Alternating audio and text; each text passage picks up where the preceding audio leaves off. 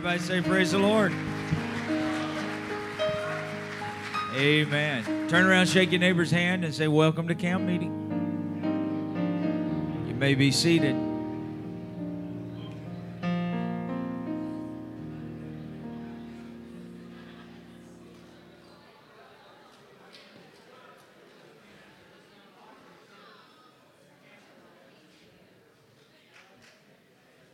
Praise God. I want to say what a honor, and this is going to sound like, I know some of you are going to think, you know, they have a class at headquarters where Brother Bernard teaches us to say what I'm about to say. We don't, okay? And I can't say this everywhere, but Brother Parrish, we were talking about this driving out here today. I've been to a few camp meetings, and a lot of places they're more worried about how they look, and it's more of a fashion show, so to speak. And they're rushing to get to a restaurant. And I'm not being critical of all that. But there is such a hunger here, a real hunger. And I know probably the vast majority of that reason is because you're spread out so far. But you don't just gather together like this and have the kind of services that you are having without us realizing that you have these kind of services back home. And you don't just show up and learn to do this for a week. So, Brother Parrish, I guess what I'm saying is it just feels very good to be in a district where we sense there's some real healthy things going on in the local church. Because the local church is the hope of the world. Amen. And I came to Alaska last year for your Christmas for Christ kickoff service and just immediately knew, okay, we have to give some strong attention to that. And I'll say this publicly because I won't be the NAM director after General Conference. So whoever the next NAM director is, if he doesn't feel that Alaska needs some attention and resources, then we shouldn't vote for him.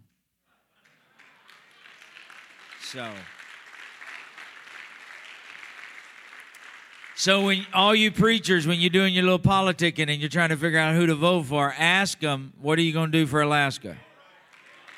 And if they hem-haw around, just wave at them and smile, but no, okay, who's the next guy? Now, I don't want to get too political. Or call me and I'll just tell you who to vote for, okay? We could do that too.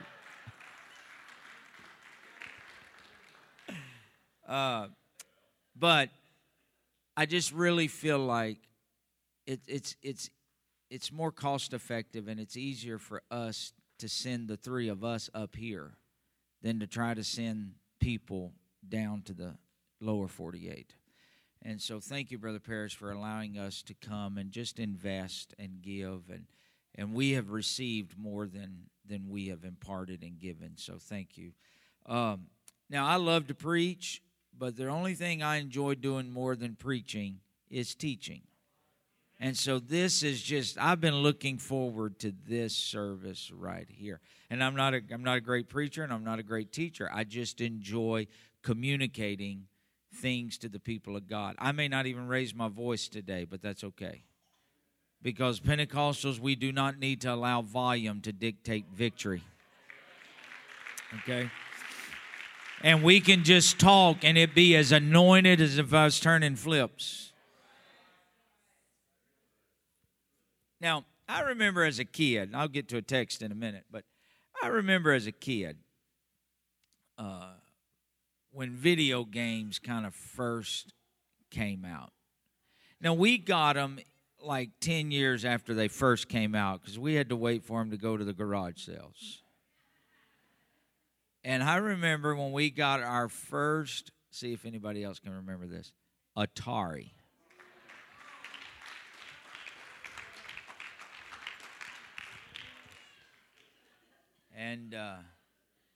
And they had some really high-tech games. You had this little round circle that looked like it had a mouth, and it would eat dots. Pac-Man. Oh, my word. And then Frogger. Man, that was just beautiful stuff. Pong. Pong. Pong. Pong.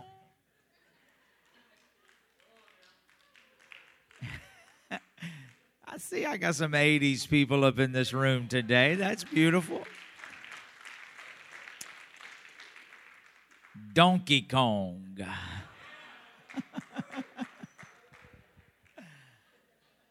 Now they've messed it all up. You got these fancy games where it looks like real people. You know, you don't even know if it's TV or a video game. They're too fancy. It's too much for me. So they came out several years ago with this little cube that you would plug into your monitor.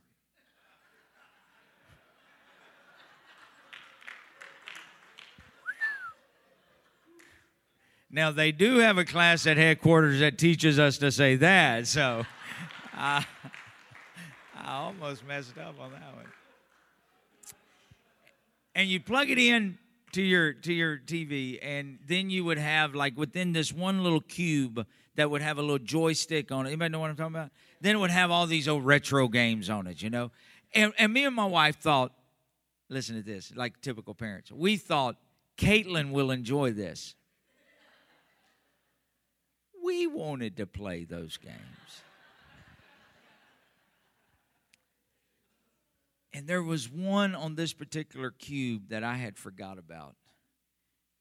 How many remember the game Dig Dug? Oh, yes. And me and my wife had some very heated competition. Caitlin sitting there, can I play? Shut up, kid. Can I play? You go to your room. But Daddy, don't make me tell you. Say Butt Daddy one more time. Say Butt Daddy one more time and see where Butt Daddy puts his hand. Better get to you. How many of you played Dig Dug? Let me see your hands again. Okay, so you'll remember the objective of Dig Dug was to eliminate underground dwelling monsters by either inflating them with an air pump until they exploded. It's not near as gruesome as you think. For you that don't know, it's not near as gruesome as you think. Or by positioning them to where you could drop rocks on them. The player's character is Dig Dug, dressed in white and blue, and he's able to dig tunnels through destructible environments. Almost sounds like a church planner. Dig Dug will be killed if he is caught or crushed by a rock he has loosened. Almost sounds like a preacher. Dig Dug, the idea was to dig your way through, making tunnels as you go, advancing without anything bad happening to you. Almost sounds like Saint of God. And so we got this little cube and supposedly bought it for Caitlin. And me and my wife, we began to play and reminisce on this old game again. And you could easily, and I can't tell you how many times we've done this, you could easily start the game over if you died too soon. You know, be like, all right, let's just hit restart, you know. But in the real game of life, you can't just hit restart. There may be a couple of mulligans in a golf tournament, but in real life, there's not a lot of do-overs. There's no reset button. There's no redos.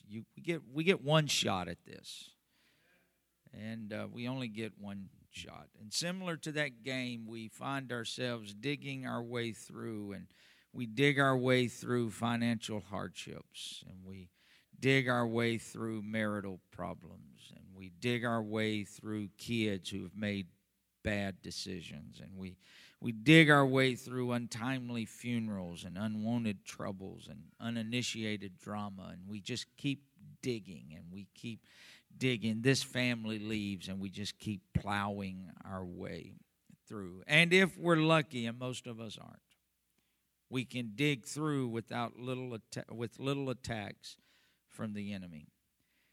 Dig Dug is a game, but that's not what I want to talk to you about today. I want to talk to you about a topic on this. Not Dig Dug. I want to talk to you about Dig Dung. The importance of digging and dunging. Anytime a preacher can say the word dung in a pulpit, at a camp meeting, that's a good day right there, you know.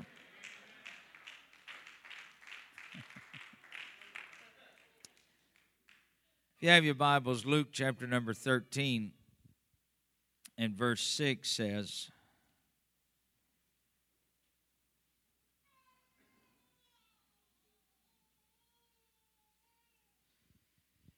a certain man, verse 6, had a fig tree planted in his vineyard, and he came and sought fruit thereon and found none. Then he said to the dresser of his vineyard, Behold, these 3 years I come seeking fruit on this fig tree and find none. Cut it down. Get rid of it. Why cumbereth it the ground? And he answering said unto him, Lord, let it alone this year also. Here we go. Till I shall dig about it and dung it. And if it bear fruit, well, and if it not, then after that thou shalt cut it down. Don't make a decision yet until I can dig it and until I can dung it. And then let's see what God will do after that. So I'll end our day sessions today by just talking about the importance of digging and dunging. Amen. You may be seated. Thank you for standing. For 3 years, the tree had not produced any fruit. For 3 years, there seemed to be no signs of growth from the work that they have put into this particular tree. No fruit of its labor for 3 years. And the question was asked in our text, why is it even taking up space? Why does it cumbereth the ground? Why is it even bothering the ground by growing if it isn't producing? And I'm sure that there's probably a preacher or two at camp meeting this year that may have had some of those same thoughts. Why am I even here? I have tried, I have done this, and I have attempted to do that, and yet year 1 there was no fruit, and year 2 there was no fruit, and year 3 there's little or no fruit to show what I am doing. And if we're not careful, saint of God, and if we're not careful, preacher or preacher's wives, we will come to the same conclusion that this man came to. It's just time to cut it down. We're just kind of wasting space here. I might as well quit. I might as well resign. I might as well get a real job. I might as well try something else. But the dresser of the vineyard said, Lord, don't cut it down just yet. Listen to what he said. He said these words, give it one more year. And if you give it just one more year, I will dig about it and I will dung it. And I want somebody to leave today with those words in your spirit. Give it one more year. Look at your neighbor and say, give it one more year. In other words, don't don't quit right now. Just give it one more year. Don't go home from camp meeting and resign and give up this year. Give it one more year. Yeah, but nothing's happened last year. I know, but give it just one more. I feel like that's a word from the Lord for somebody right now. Just don't go through with what your flesh is telling you to do.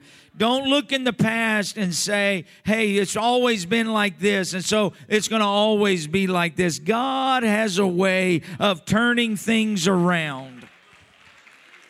Sarah, you've been barren for a long time, but at a set time, I'm going to give you a child. I know you haven't had a breakthrough in your city yet. I know your church hasn't experienced the growth that you wanted to experience yet, but at a set time, I just feel like telling somebody, give it one more year.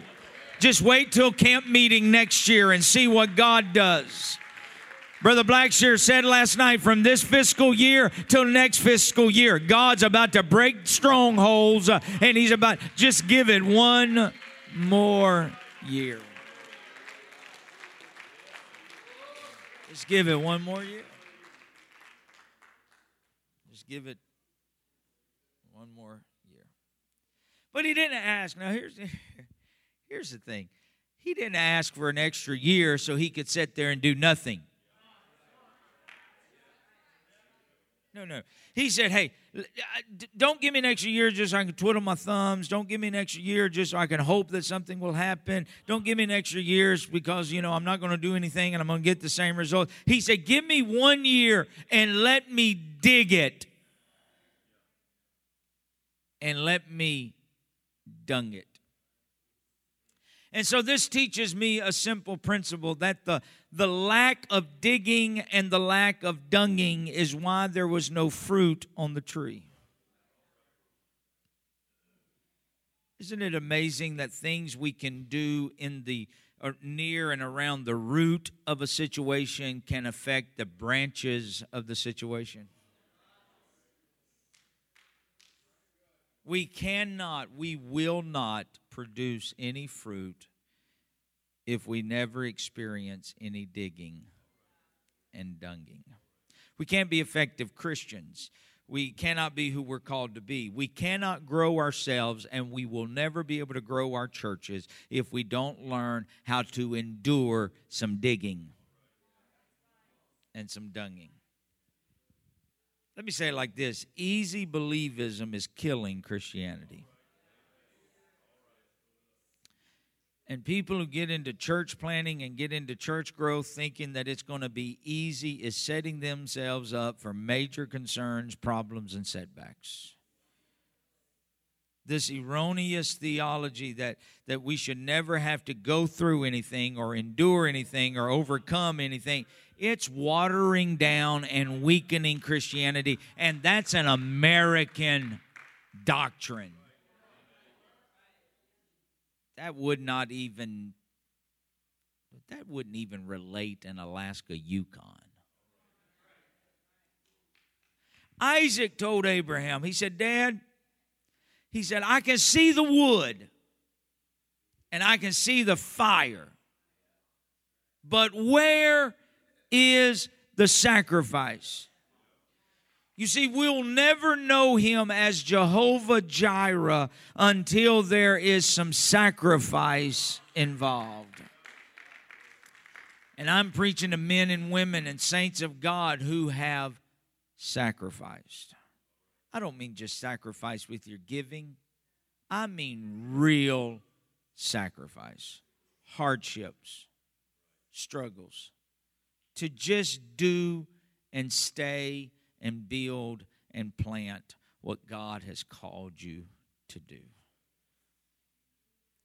I'm afraid in many of our churches, and again, I don't think this is true here, so I won't camp out here long, but in many places, people can see our wood and they can see our buildings and they can see our fire and they can see our programs. But the question still remains, where is the sacrifice? Amen. You don't walk onto a campground like this without people knowing a little bit, looking around, going, "No, this is a nice tabernacle." But I just came here, okay? It's the first time I've ever been here, so I'm just like, wow, this is a nice tabernacle. That's a nice kitchen. That's a nice place to eat. Nice snack shack. I get all that. But you're sitting here going, whoo, the sacrifice.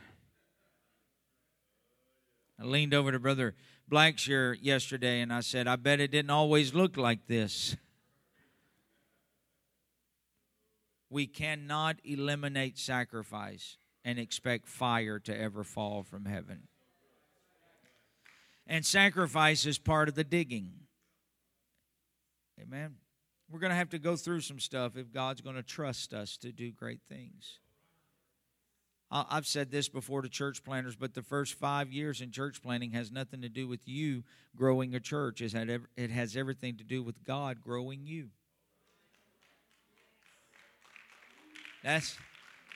So don't even give up yet. You ain't even got to the church part yet. God's just working on you. Let me just say it like this. If Jesus suffered, then who are we to think that we're not going to have to go through anything? Okay, it's Bible study, so let's look at 2 Timothy chapter 3 and verse 10 says, "But thou hast fully known my doctrine, the manner of life that I've lived, my purpose, faith, my long-suffering, my charity, my patience. But you've also known my persecutions and the afflictions which came unto me at Antioch. And you know all the persecutions I endured, but out of them all the Lord delivered me." You know why you're still here today? Because the Lord's delivered you out of everything that you've been through.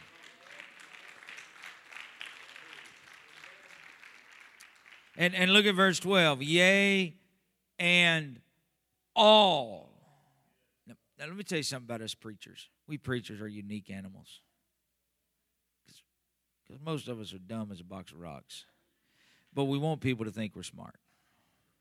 So we say things like, well, in the original text, in the original Greek language, and we try to make people feel like we can speak Hebrew and Greek and Aramaic, and we can't even speak English. But the original Greek word, the Hebrew word, that ain't speaking a language. You got something stuck in your throat. Spit that out and talk to me. So I want to sound real smart. I want to sound real smart right here. So I looked up the word in verse 12. I looked up the word all, and you know what it means? Some of you wanted to look smart too, I see. That's good. I like that. Yea, and all. Not some, not a few, not a couple of the carnal ones in the bunch, not just the ones who don't get it, but all who live godly in Christ Jesus will suffer persecution. Quitting when things don't seem to go the way you want them to go. Understand that may be God digging. And if I'll endure the digging, there'll be fruit on my branches when the digging is over. Woo, I feel the Holy Ghost. That's why some of you are going through what you're going through right now. God hasn't deserted you. He hasn't ignored you. He hasn't forgotten your prayers. He's just got a shovel. He's got a spade out, and he's just digging into your life. He's digging into your situation because he can see 1 year down the road, and there's fruit that's going to come as a result of this digging. Somebody said amen. Amen. All who live. Every one of us in here. You cannot, I know you know all this, but I'm the reminding preacher. I'm just going to remind you of stuff you already know. You can't look at a preacher and go, man, if I had it as easy as he had it, boy, I could do. Yeah, because behind every suit, and every smile, and every what we would label as success, which many times is not what God labels as success, but nonetheless, I know how we think. Behind all of that, Is that Derek Pohl back there? What in the world are you doing here? I thought you were in South Dakota. They ran you out. I saw that coming. I went to Bible college with them. My word. I'm looking back there like, what have I done? Do I owe you money and you coming to collect? What's the deal? What are you doing here? Because if I was on vacation, I wouldn't come to hear me teach at a camp meeting. I can promise you that. Everybody say digging. Sorry for that little sidetrack there. But every one of us will endure some digging. You can't just look at somebody and go, man, Brother Armstrong's a great preacher. I wish I could preach like that. There's a lot of struggles and troubles and trials that they've been through. And we don't always get up and tell people that because we hope that you would have common sense enough to know. Let's look. John chapter 15, verse 2. Jesus said it like this. Every branch in me that beareth not fruit, he taketh away. And every branch that beareth fruit, he purges. Now get this. Everything that's not producing, he says, we'll just remove it. But if you want to produce, you got to endure the purging. Man, can't I have a Pentecost without purging? No. Can't I have an anointing without purging? No. Can I grow a church without purging? No. The only way you're going to add to the church is to have some purge. It purges that it may bring forth more fruit. In order to grow, we will have to continue to go through some stuff. Now listen to these verses. Hebrews chapter 12, verse 5. And ye have forgotten the exhortation which speaketh unto you as unto children. My son, despise not the chastening of the Lord. What? You mean God may discipline me? Now listen to this next part. Now it's written in the Bible so we get it. Nor faint when thou art rebuked of him. The Lord kind of rebukes you and you faint. I can't believe he'd get on to me. For whom the Lord loveth. I looked that word up. He chasteneth. I looked that word up. It just means he beats with a belt. It really doesn't, but it sounds good. And he scourgeth every son whom he receiveth. If, verse 7, if, circle that, underline that, draw an arrow to that, prick your finger, put blood by that. If you endure chastening, because not everybody's going to endure it, because we don't like the digging. Just give me the fruit. But if you endure chastening, God dealeth with you as with sons. For what son is he whom the Father chasteneth not? Now I was standing in the airport the other day, and I saw about a 5-year-old boy whipping his father. Literally. The kid was kicking his dad, took his fist and hit his dad in the face, spit on his dad. I'm standing like from here to there, and I'm thinking, at what point are you going to fix this, Dad? And the dad, there's people all around, and the boy, the 5 or 6-year-old kid, is whipping the father. I called my wife and was telling her, I said, I wish Caitlin would have did that one time.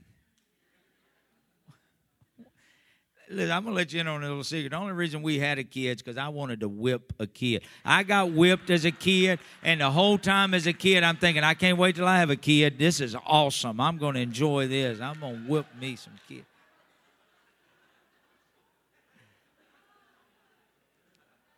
And here's a father being held hostage by a 5-year-old.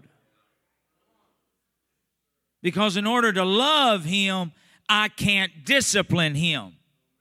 Now, listen, I'm not talking about abuse, and I'm not even here on a parenting class. But let me tell you something. You don't have to be held hostage by your children.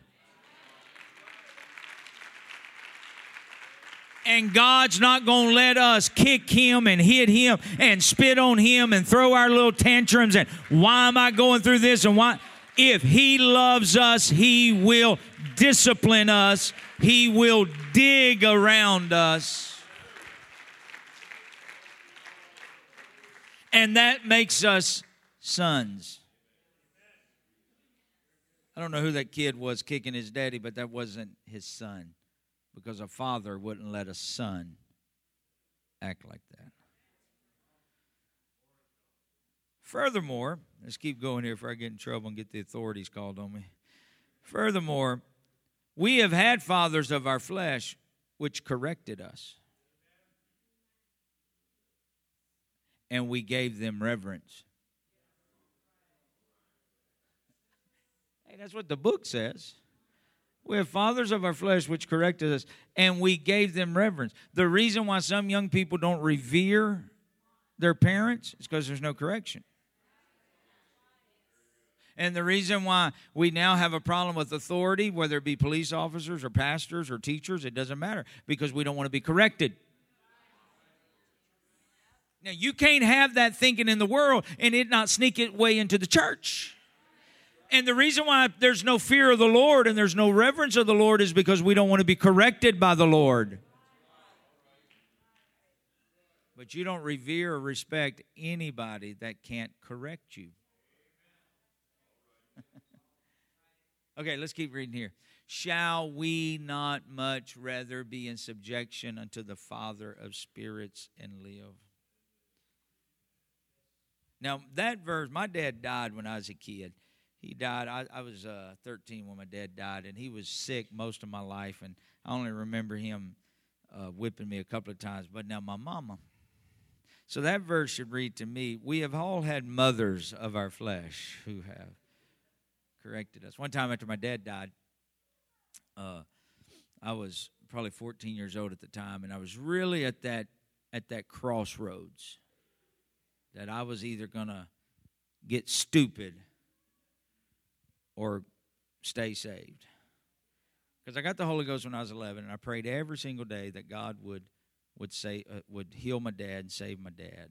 And really felt like God was going to do that. As an 11-year-old kid, I just knew God was going to answer that prayer, and he didn't do it. Now, I look back, I didn't know it at the time, but that was just a process of digging.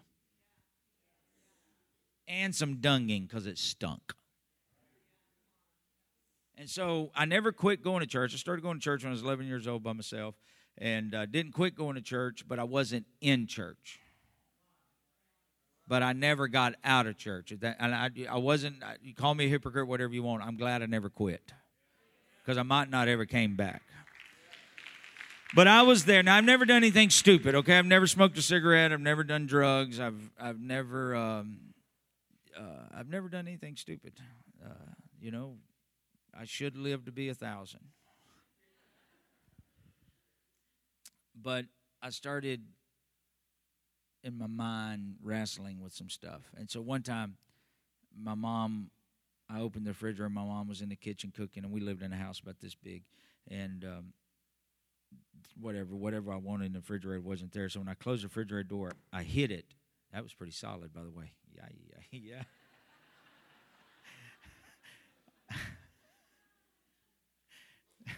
Let's pray, church. I hit the refrigerator, and I cursed. And I felt macho. Now, my dad wasn't in church, but when we were kids, he wouldn't even let us wear a pair of shorts around the house because he said, you got sisters in the house. You're not running around here half naked. Now, that wasn't a religious thing. That was just an old Southern thing, I guess. I don't know. And now he's drunk, and he, beat us half to death. But bless God, put you on some britches, boy. You're not running around there naked. And so So I was going to be really rebellious. I went and took a shower, and I put on a pair of shorts, and I was just laying in my room. And my mom, she didn't open the door. I'm not even sure how the door came. The door just kind of removed itself, and there she stood. Sue. And Sue grabbed the first thing she could, which happened to be a wire coat hanger. Now, I don't know if you know, them old wire coat hangers that had the little blue speck on the bottom of it to keep your pants from falling off. And she started whipping me with that coat hanger. The only reason she stopped whipping me when she stopped whipping me is because the coat hanger was so tangled up. She could no longer hold it. And I looked down, and everywhere that she hit me, it left a little cut, and my leg was bleeding pretty good. And now this, honest God, this is the truth. I walked in that kitchen, and she's standing over the stove weeping. And I just said, "Hey, Mom." And she turned around. And, of course, when she saw my leg, she got all even more upset with herself. And I just said, "Hey, I just wanted to say thank you. I needed that." Now, I honestly tell people that day, my mama beat the devil out of me. I really do believe that. That day, because I was about to teeter over in this way. Some of us need to just find a place with God and look at all of the stuff that we've been through and say, "Hey, God, thanks. I don't understand it. It didn't feel good. I don't appreciate it, but God, I thank you for looking ahead." And I just feel in the Holy Ghost that some of you have been going through stuff that you don't understand why you've been going through it, but God is just preparing you for a great harvest that He has for you. I don't know. I hope that makes sense.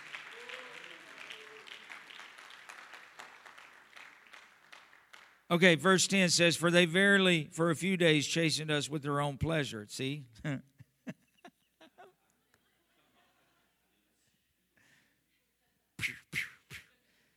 I used to spank Caitlin, and I don't want to embarrass her, but I gave Caitlin a pretty good whipping about 4 months where she went off to Bible college. She bowed up one day, and I said, "Not today. Not today, kid." But when I used to spank Caitlin, I'd make her go to her bedroom, and I'd say, "Roll over. Get on that bed and roll over." And I knew I was a good parent one day when I walked down the hall, and I went by her bedroom, and she had her little Barbie doll, and she was saying, "Whoa, over. Whoa, over. Whoa, oh," and she was in there whipping that baby doll. I was like, "We got this. This is a pretty good day for the Tonys." They chastened us after their own pleasure, but He for our profit. Listen, that we might be partakers of His holiness. You're not going to be holy if you don't go through some stuff. You're never going to be holy just because you dress a certain way.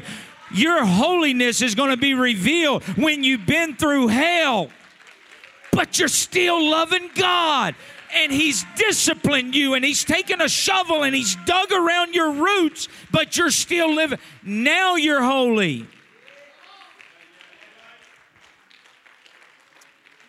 Now, verse 11 says, "Now, no chastening for the present seemeth to be joyous." I am so glad that I'm being beat right now. This is awesome. I am so glad that those people are leaving my church. Look, somebody else has lied on us, honey. It's not joyous. It's grievous. Nevertheless, afterward it yieldeth the peaceable fruit of righteousness. Without discipline, without digging, without dunging, and without valleys, and without the proper fertilizer, we cannot grow, and we cannot mature, and we cannot become who we are supposed to be. I wish somebody would say amen. Let's talk for a few minutes about digging. Digging. I'm not going to spend a lot of time here, but there's a couple of aspects of digging. One is we have to dig. You know, the Bible says in Psalms 24, verse 1, the earth is the Lord's and the fullness thereof, the world and all they that dwell therein. He made the earth, and he made the earth to be populated by us, and he made the earth to be dominated by us. Genesis 1:26, he said, let us make man in our image, after our likeness. Let them have dominion over the fish of the sea, and over the fowl of the air, and over the cattle, and over all the earth, and over every creeping thing. God made the earth, and he made men to have dominion over the earth. However, and you'll know this better than me, but God did not allow the oil to flow freely out of the streams of a mountain. God put oil deep in the earth because it's too valuable of a commodity to fall into the hands of lazy men.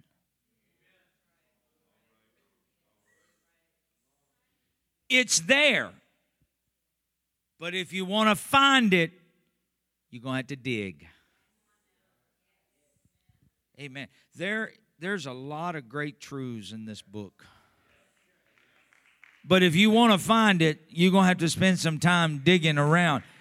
Because if God would have just, the last thing we need is for truth and knowledge and the gifts to fall into the hands of lazy, carnal preachers.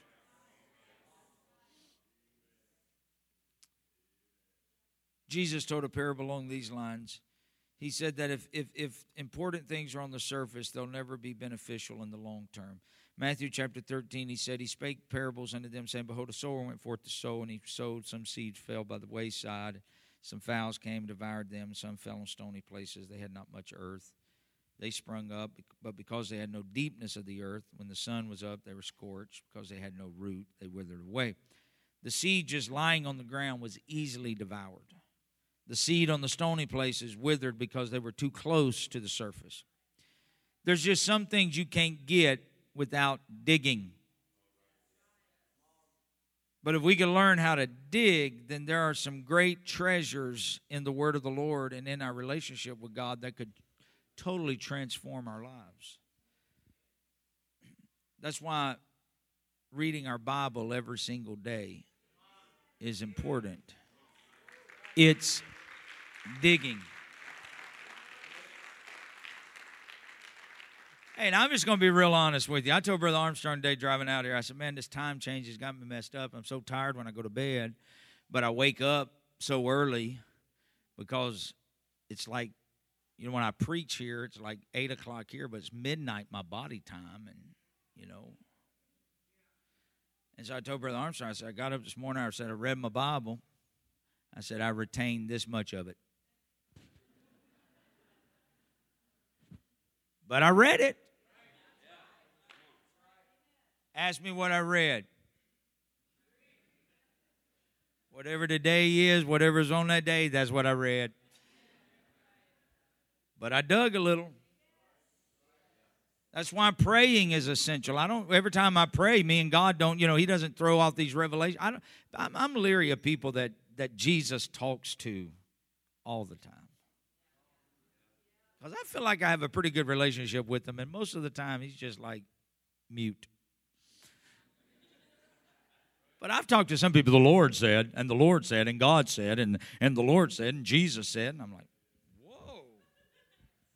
I just told a guy the other day, every time you say that, I have no opinion, because I'm not going to argue with the Lord. But many times we talk like that to manipulate people into thinking we're more than we are.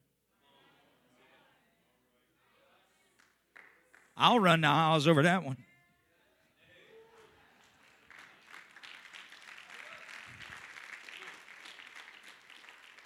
But doing these daily disciplines, whether they produce goosebumps or not, every day, that's just digging. Verse number 10 of Matthew chapter 13, the Bible says, and the disciples said, why do you talk in parables? Jesus said, because it's given unto you to know the mysteries of the kingdom of God, but unto them it's not given. If you want to know, you'll dig for it. But I don't want this just to fall into the hands of the casual observer. Let me tell you something. That's the same thing with building a church. You don't have to be the smartest. You don't have to be the richest. You don't have to be the most gifted speaker. You don't have to be the most talented person in the world. But you cannot be lazy. And if you're not lazy, you can build a church. And if you don't mind digging a little bit, you can build a church. And if you don't mind praying and living a sacrificial lifestyle, you can build a church. You don't have to build a church on some fancy program. You can just build a church on loving people, helping people, ministering to people, digging into the lives of people. I'm talking about the importance of digging.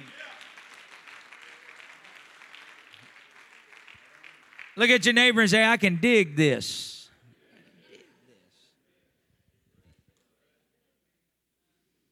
Now let's keep reading here. Let's mess with the socialists out there, okay? I picked on the Republicans last night. I picked on the Democrats last night. Let's go on and get Bernie here, too, while we're here. Hey, I was preaching at camp. I got to quit telling stories. It's time to eat. But I was preaching at camp meeting one time, and I saw a guy. This was last year, right before the election. I saw a guy, I promise you, looked just like Bernie Sanders. I was like, the burn has come to hear me speak. And so I didn't think nothing about it. But Brother Parrish, I took my phone. I just kind of snapped a picture of him, and I put it on Twitter. And I said, Bernie came to hear me speak tonight. Because I thought that was funny. It amazes me that there are some people out there that don't think my sense of humor is funny. That bothers me. How can you not like me? God, I'm likable. So the district superintendent came up to me and he said, Brother Tony, can I talk to you?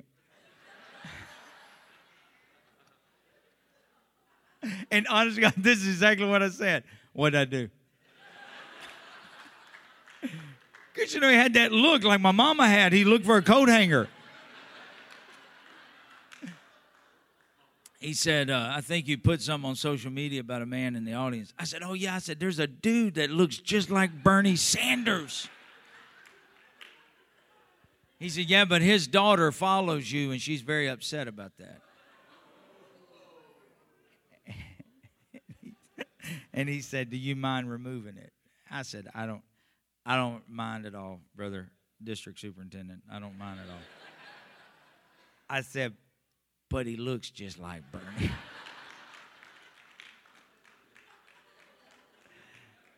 So let's pick on Bernie here.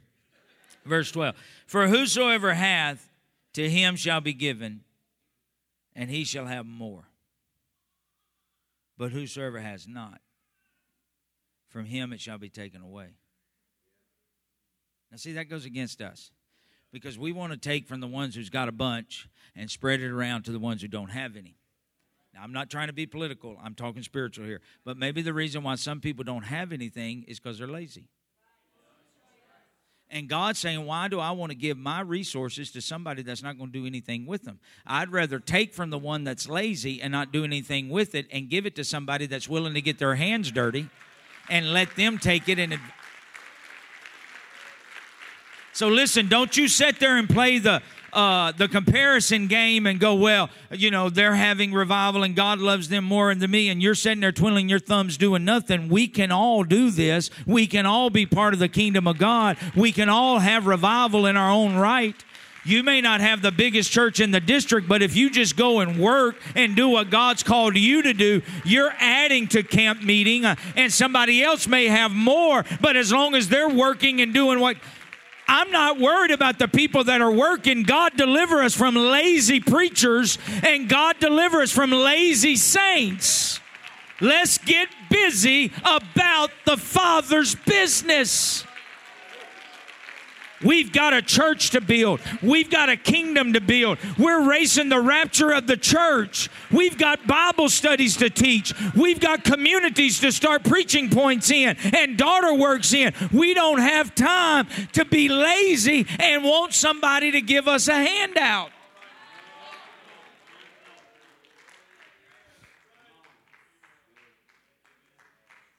Yeah, but Brother Tony, you've had everything handed to you. You're goofy. You don't know. There's a lot of digging here. Amen.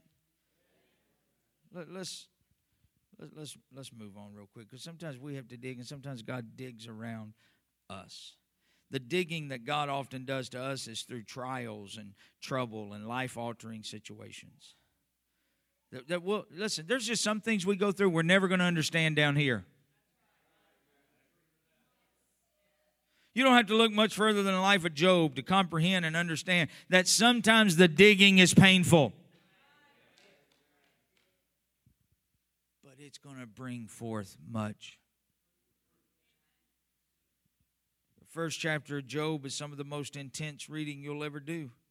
It starts out letting us know Job was a man that loved God and hated evil. He had a great relationship with God. He had such a relationship with God, he attracted the devil. Now, that's a relationship with God that the devil shows up to see. Maybe the reason why you're fighting some things is because you have such a great relationship with God. You know you're living for God when the devil takes notice. Job's children died. Job's livestock died. Job's servants died. His wife became bitter. His whole life was being dug up, dug around, plowed through, and on the surface it looked rough. It looked like nothing was going to make sense. But even during the digging process, Job said, "Naked came I out of my mother's womb, and naked shall I return. The Lord gave, and the Lord hath taken away. Blessed be the name of the Lord. In all this Job sinned not." Anytime you can have situations and circumstances dig around your life and still praise God and retain a life of righteousness, and you remain sinless during the digging, you are on your way to a Job 42:10 miracle where he's going to give you double than what you've ever had before. But if he can't purge you, and if he can't discipline you, and if he can't dig around you, you'll just become bitter about what you used to have instead of becoming better and receiving what God would have for you to receive in the future. I hope that makes sense to somebody. So that's the importance of digging. Now let's talk for a few minutes about dung.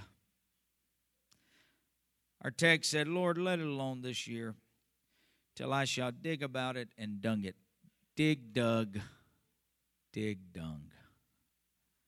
Dig, dug is a video game. Dig, dung is the process that God puts us through. Because there's really no need to plow and dig if you're not going to do the next important step of fertilizing. The dung, I love that word, dung. It may stink. It may not seem good at the time. It may turn some people off. But if you want fruit, then you have to endure the dig. And you have to endure the dung. Every situation that we go through should become a form of fertilizer or miracle grow. That fertilizes our future. That fertilizes our faith. If I'd have thought about it, I'd have brought some miracle grow. Just handed it out today. Because if we grow, it's a miracle. But we serve a God that still does miracles. Let me read something to you that I read. So just bear with me here. Let's be adults for a minute. The effects of manure on the soil are beneficial. As the soil absorbs the manure, nutrients are released. This enriches the soil, which in turn helps the plants. The most important benefit of using manure as a fertilizer is its ability to condition the soil. Mixing manure with sandy soils helps to retain moisture. Adding manure to compacted soil helps to loosen the soil. So where it's too loose, put some dung in it, and it will hold it together. Where it's too compacted, put some dung in it, and it'll loosen it up. That's what it's saying. Manure produces increased soil carbon, which is an important source of energy that makes nutrients available to plants. So without the dung, there's no conditioning. Without the dung, there's no moisture. Without the dung, there's no loosening. Without the dung, there's no nutrients. And the same is true in the Spirit. God can use some pretty horrible things to condition us, to loosen us, and to give us the proper nutrients that will help us grow and mature. And if we can't handle the manure, we will never mature.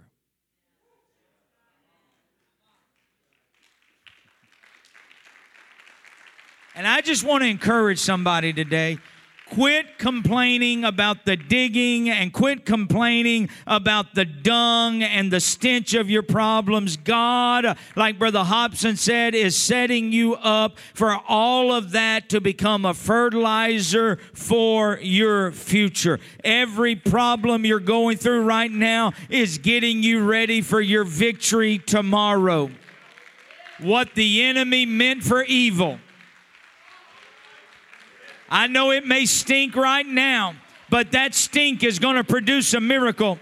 Lazarus has been dead for 4 days, and by now he stinketh. But that's just fertilizer for the supernatural to be What you're going through right now is nothing more than a platform for a greater promise to unfold in your. Don't let the digging discourage you. Don't let the dunging depress you. Don't let the trials trip you up. He that hath begun a good work in you shall finish it in Jesus' name. The digging and the dunging is important to what God. Everything this district has been through has been God setting you up to be able to receive the blessings and the miraculous and the supernatural that He's ready to unfold in this end time church. But He had to dig, had to dung.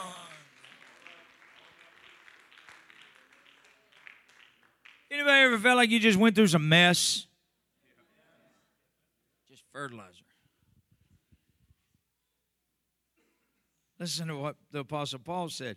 Philippians chapter 3, verse 8. Yea, doubtless, and I count all things but loss for the excellency of the knowledge of Christ Jesus my Lord, for whom I have suffered digging, the loss of all things, and do count them but dung, that I may win Christ. Now, I lost all this, but I'm winning over here. I lost over here, but I'm winning here. Paul said, I've lost all things, but in the midst of the loss, I count it. I did an inventory. I considered it. I call it nothing but dung. In other words, everything I've been through is just fertilizer to help me grow. It's to help me go to the next level. So why do I need to cry about it? I'm not going to complain about it. I'm not going to cuss about it. It's just dung, and it's part of the process, but God's using it to help me grow. 2 more verses, and I'm done. I don't even know if you can have an altar call after preaching about dung. We'll see. The psalmist said it like this in Psalms 83. Verse number 9, do unto them as unto the Midianites, to Caesarea, and to Jabin at the brook of Kison, which perished at Endor. Verse 10, they became as dung for the earth. The New Living Translation says it like this, they were destroyed at Endor, and their decaying corpses fertilized the soil. That horrible situation that you're going through is nothing more than fertilizer for the harvest that God wants to give you. All of that stuff that's come against you, That's just fertilizer for the soil. Why is this tree even taking up ground? Lord, give it one more year. And let me dig about it. And let me dung it. And in one more year, God, there can be fruit on this tree. Let's all stand. I just want somebody to get that word back into your spirit. Just give it one more year. Just one more year. Just one more year. Don't you let that spiritual resistance that you're going through overwhelm you. Satan is trying his best to wear you out. He's trying to make you think the digging and the dunging is because God has forgotten you and God has deserted you. But let us not be ignorant of the devil's devices. And let's not let him get a foothold among us. Let's not let him have an advantage among us. Let's have the revelation that, wait a minute, the digging and the dunging is to help me get through this year so next year I can have fruit. So here's what we're going to do. I try to be a very transparent person because I think it's real hard to say we have the truth without also having some transparency. Truth and transparency is like a hand in a glove. They got to fit. So I'm not trying to embarrass nobody. I would never. Well, I'd embarrass a couple of you just because you're my buddies, but on a wider scale, I wouldn't want to embarrass you, and I wouldn't want to take advantage of your situation. But if you just feel like you've been in the digging and the dunging, and you just feel like you've been year 1, no fruit, and year 2, no fruit, and year 3, and you're just waiting on that breakthrough, but you would admit that you thought, why am I even here? Why am I even taking up ground? I'd really like to give you first dibs on an opportunity to step out and just let God. And it's not to embarrass you, but just it's not happening the way I wanted it to happen. And I don't understand why I'm going through what I'm going through. If you're willing to give God one more year, let's talk about that for a minute. If you're willing to give God one more year and say, God, go ahead and dig about this and go ahead and dung this, would you come to this front and just slip your hands up for a few minutes? And we don't have to have a long altar call today, just a little Bible lesson. Hopefully this will get in your spirit. But God, I'm going to give it another year.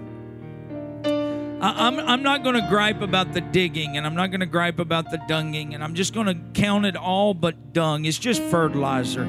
It's just to help me grow. It's just to help me receive. If you've been through some stuff and you don't understand it, and maybe this would just be a good time to say, thank you, God, for disciplining me and loving me and treating me like a son and treating me like a daughter. Let's pray right now. Thank you, Jesus.